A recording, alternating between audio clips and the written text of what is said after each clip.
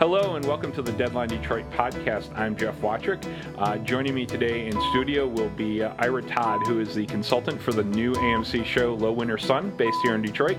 But first we're going to pay a bill. Scrapbusters owner Bill Wild would like to thank all of Wayne County for 25 years of support. So who comes into Scrapbusters? Anybody that wants to save money. What we offer is a low-cost option for people to fix their cars and keep them on the road. You know, our customers have a blast when they come to Scrapbusters. It's very easy, it's safe, it's clean, and you can save a lot of money. And we just want to tell everybody we appreciate their loyalty and their business. Bill Wild and Scrapbusters, serving the community for 25 years. Welcome back, and joining me in studio today is my colleague Alan Langle and our guest, Detroit police investigator Ira Todd, who is also a consultant on the new Detroit-based AMC show Low Winter Sun. Hey, Ira. Hello. Thanks, How you guys thanks doing? Thanks for coming by. You were the consultant for Detroit 187, and Yes. now you're consultant for Low Winter Sun. Detroit 187 didn't make it. Do you see any difference in the shows here? Yeah, I see a significant difference. Detroit 187 was kind of a primetime family hour show. Low Winter Sun is more of a network cable show.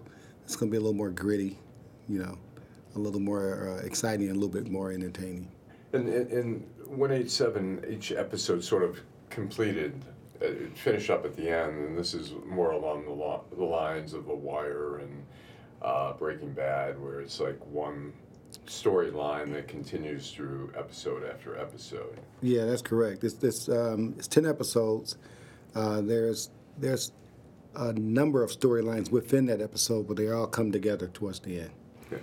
So what is your role on the show? I mean, obviously, the writers are doing the scripts and directors and actors. So how do you interface with all these sort of moving parts? Oh God, excuse me. I help create characters. Mm-hmm. I help develop scripts. I might go by there and help them design the set or tell them what's good, what's not good. There's a number of things. You know, they ask me questions from, how does a cop get undressed at night? You know, when he gets home, to, what's some of the pressures that we deal with, the day-to-day pressures. You talk about when a cop is getting undressed, you say depending on how much he's drank. See, Alan knows. Right. Here. And so, what's the reaction been? One in the community or among friends, and also among in the department itself. I mean, it's a story about two homicide cops killing another homicide cop. It's not the most flattering picture of the police department. What's the reaction been? You know, I get both reactions. I get one reaction where there's a lot of cops that are excited just for the mere fact that we have a TV series about cops, and it's interesting to them. Some cops call me and say, that's the greatest thing since sliced bread. Other cops approach me, and I just had an incident about a week ago where I won't mention this person's name, but they approached me and pretty much just kind of went up one side of me and down the other side of me and was like, why did you make this kind of show? And I just kind of explained to this person that I didn't make the show. I'm just a technical advisor on the show. But some people are a little, they get a little upset because it shows it may demonstrate cops as a crooked cops or gives the impression that, Detroit cops are crooked. That's not what it's all about. It's really about redemption and, a city that's being redeemed, and this cop is struggling with some, And it does seem like within these first two episodes that have aired, there seem to be some characters. The female detective seems to be sort of emerging as really sort of maybe. I don't want you to give anything away yet, but because I want to be surprised as a viewer too. But it seems like she's sort of emerging as maybe like this sort of force of moral good on the show. Yeah, kind of a quick-witted cop that she's developing into a good detective, but she understands some of the some of the issues that's going on. She's identifying that something's not right. Actually, one of the things I thought was really interesting about her is you see it in the second episode. She's Arabic and speaks to the party store guy in Arabic. I thought it was a really interesting local touch. Yeah. Probably you're not going to see that in a Milwaukee cop show, right? Exactly. And she's a strong woman, strong police woman. And I think they're trying to show that side of different police officers. You have given, when you talk about help create characters, which characters, we've seen 2 episodes so far, and we've seen some interesting characters. Which characters have you helped develop? Well, I helped develop the character Papa T, and I helped develop the character Reverend Lowdown. And then even like you'll find little things where they allow me to name a character, and it may be a relative. My wife's maiden name is Boyd, so we have an Inspector Boyd. That's the internal affairs guy. So every now and then you'll hear bits and pieces that people can relate to and say, oh, this came directly from me. But Papa T that's a name that we called my dad when I was younger. And when I went and did my undercovers, a few years back, I used the name Papa T. So I wanted to develop some sort of character with that kind of twist, that name, Papa T, And the same with Reverend Lowdown. Reverend Lowdown was a guy that I grew up with, that kind of ran the neighborhoods.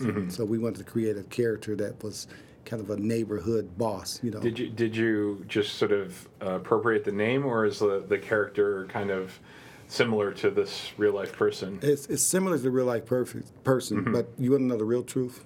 Sure. Absolutely want to know the real truth. Right. Nothing but the truth.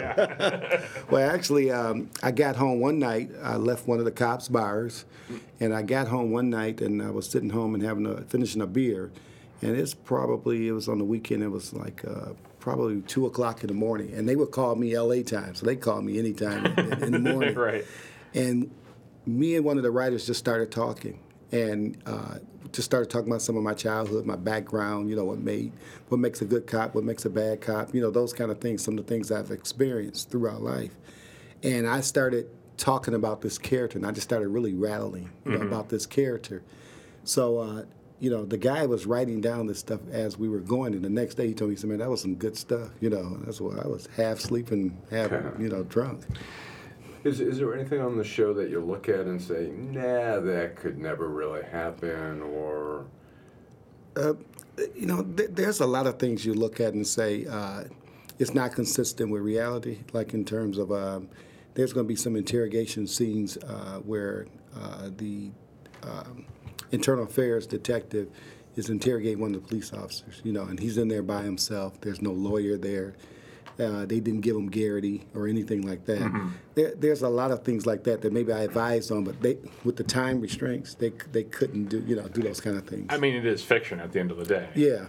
I sort of have to, as a Detroiter, as someone who's been around here, sort of have to suspend disbelief when the sort of Greektown mafia, right? Because Greektown in Detroit is not Chinatown, right? Right. It's a very different thing, but it works for the show. Yeah, and they're trying to develop this storyline around a number of things. I did an undercover where we do undercovers in Blind Pigs, and I let these guys come in afterwards, and we would kind of show them what really goes down. And so they tried to develop a storyline around the blind pig thing. Some of the things that Detroit really had. The internal affairs guy. He sort of has more of an East Coast kind of feel, a little bit. But aside from that, in terms of the way he approaches people and his questioning and his snarkiness, and are there people like that really in the department, or is that kind of a little bit Hollywood sort of embellishment? No, you'll have those kind of characters soon. We talked about developing that character. A lot of your internal affair cops, are kind of like the square pegs for the most part. Not sure. not 100%, of course, but you'll have that kind of meticulous square peg, kind of the guy that won't assimilate into the system, right? To the old police system, not try to be like the hired street cop. So we wanted somebody that was kind of square. He was a loner. This guy duck hunt. All those little things. Not not indicative of what some cops normally would do. Where'd they get the duck hunting thing? You know, I know some of these writers just come up with a lot of stuff. You know, and they have a team of writers, and they just develop these stories as they go. Is that a thread we're going to see this like the IA cops duck hunting metaphor? Is that going to go somewhere? We're going to see that in like episode 5 or 6 down the road, and they come back. I don't think so. Okay. What you're going to see in episode 5 and 6 and all the way through 10, it gets better and better. And I'm not just saying that because I'm part of the show. Sure. I mean, it actually gets better and better. There was times on the set, and I watch every episode being filmed. I read every script. Chris Mundy was one of those guys. He said, if you see some crap, call me on the crap.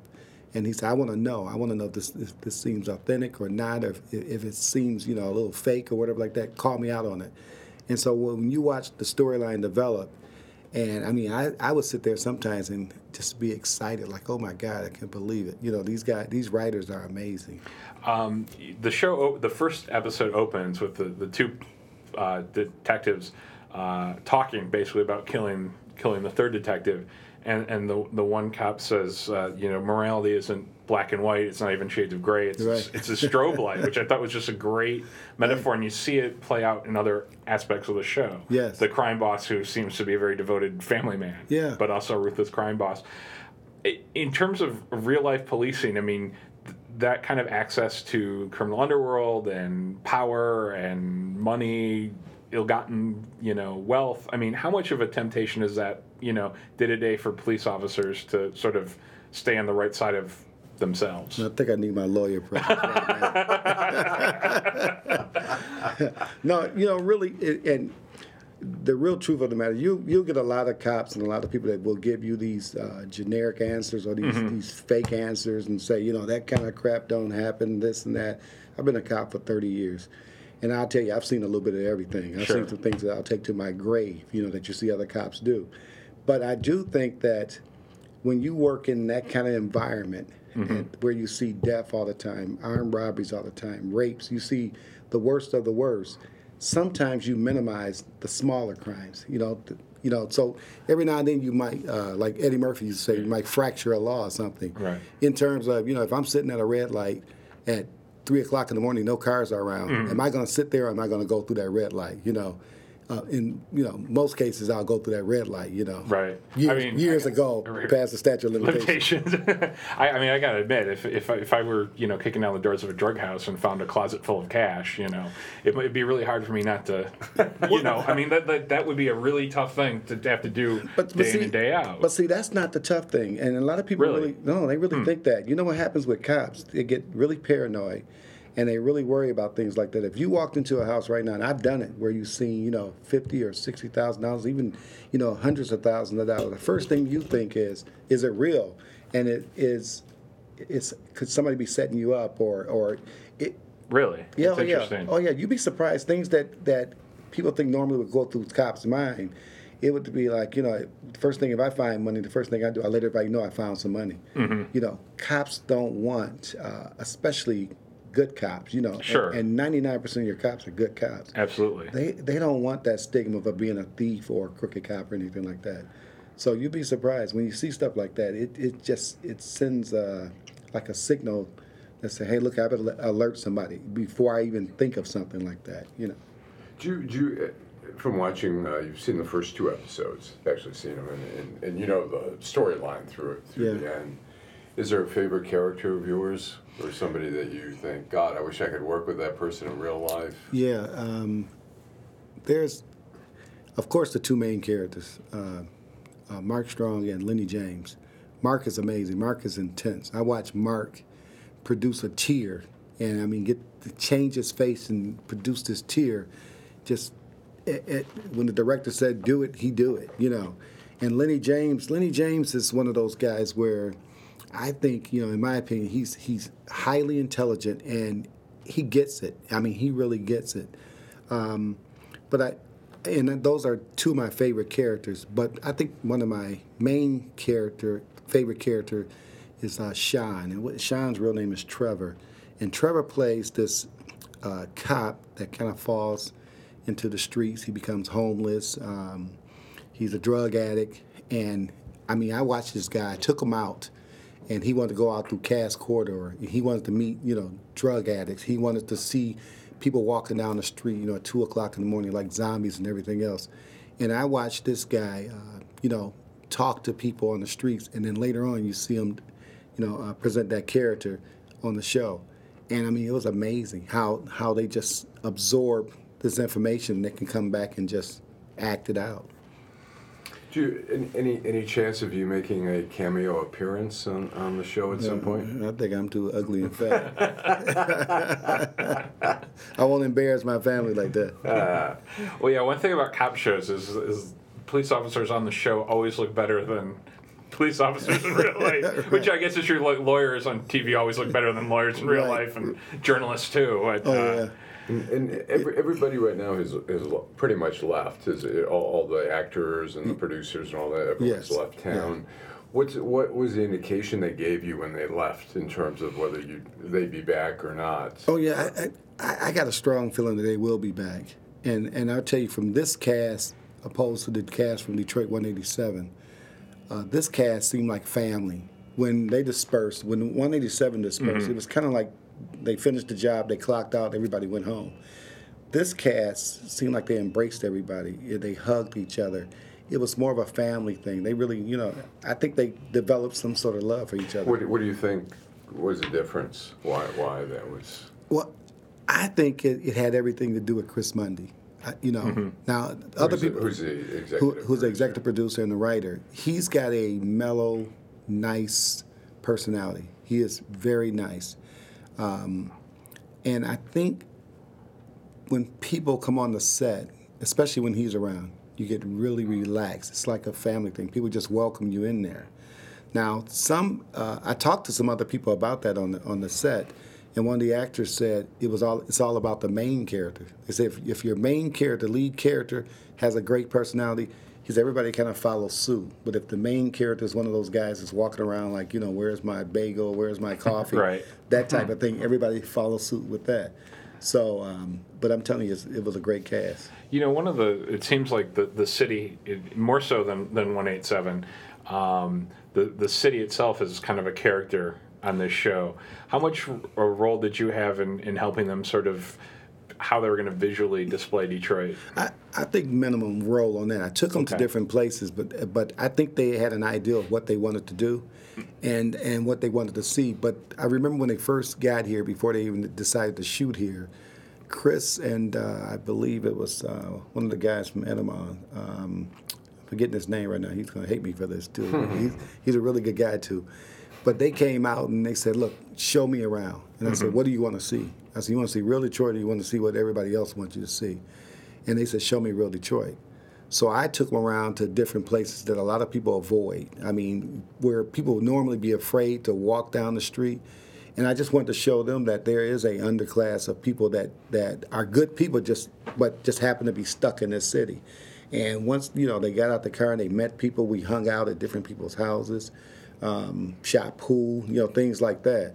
And once we left, they were like, oh, my God, couldn't believe that. Normally this one guy that I would be afraid of, he was just a normal guy. He may have looked a little thuggish or whatever, but he was just a normal guy. How do you feel about, through the first couple episodes, how the city has looked on the show? I mean, do you think they're capturing it correctly? I think they're capturing a part of the city. Sure. And that's what a lot of people give me a little hell about. Well, why don't they show the nice part of the city? Well, there's another part of the city, too. And what about these forgotten people? So why don't we show that real city?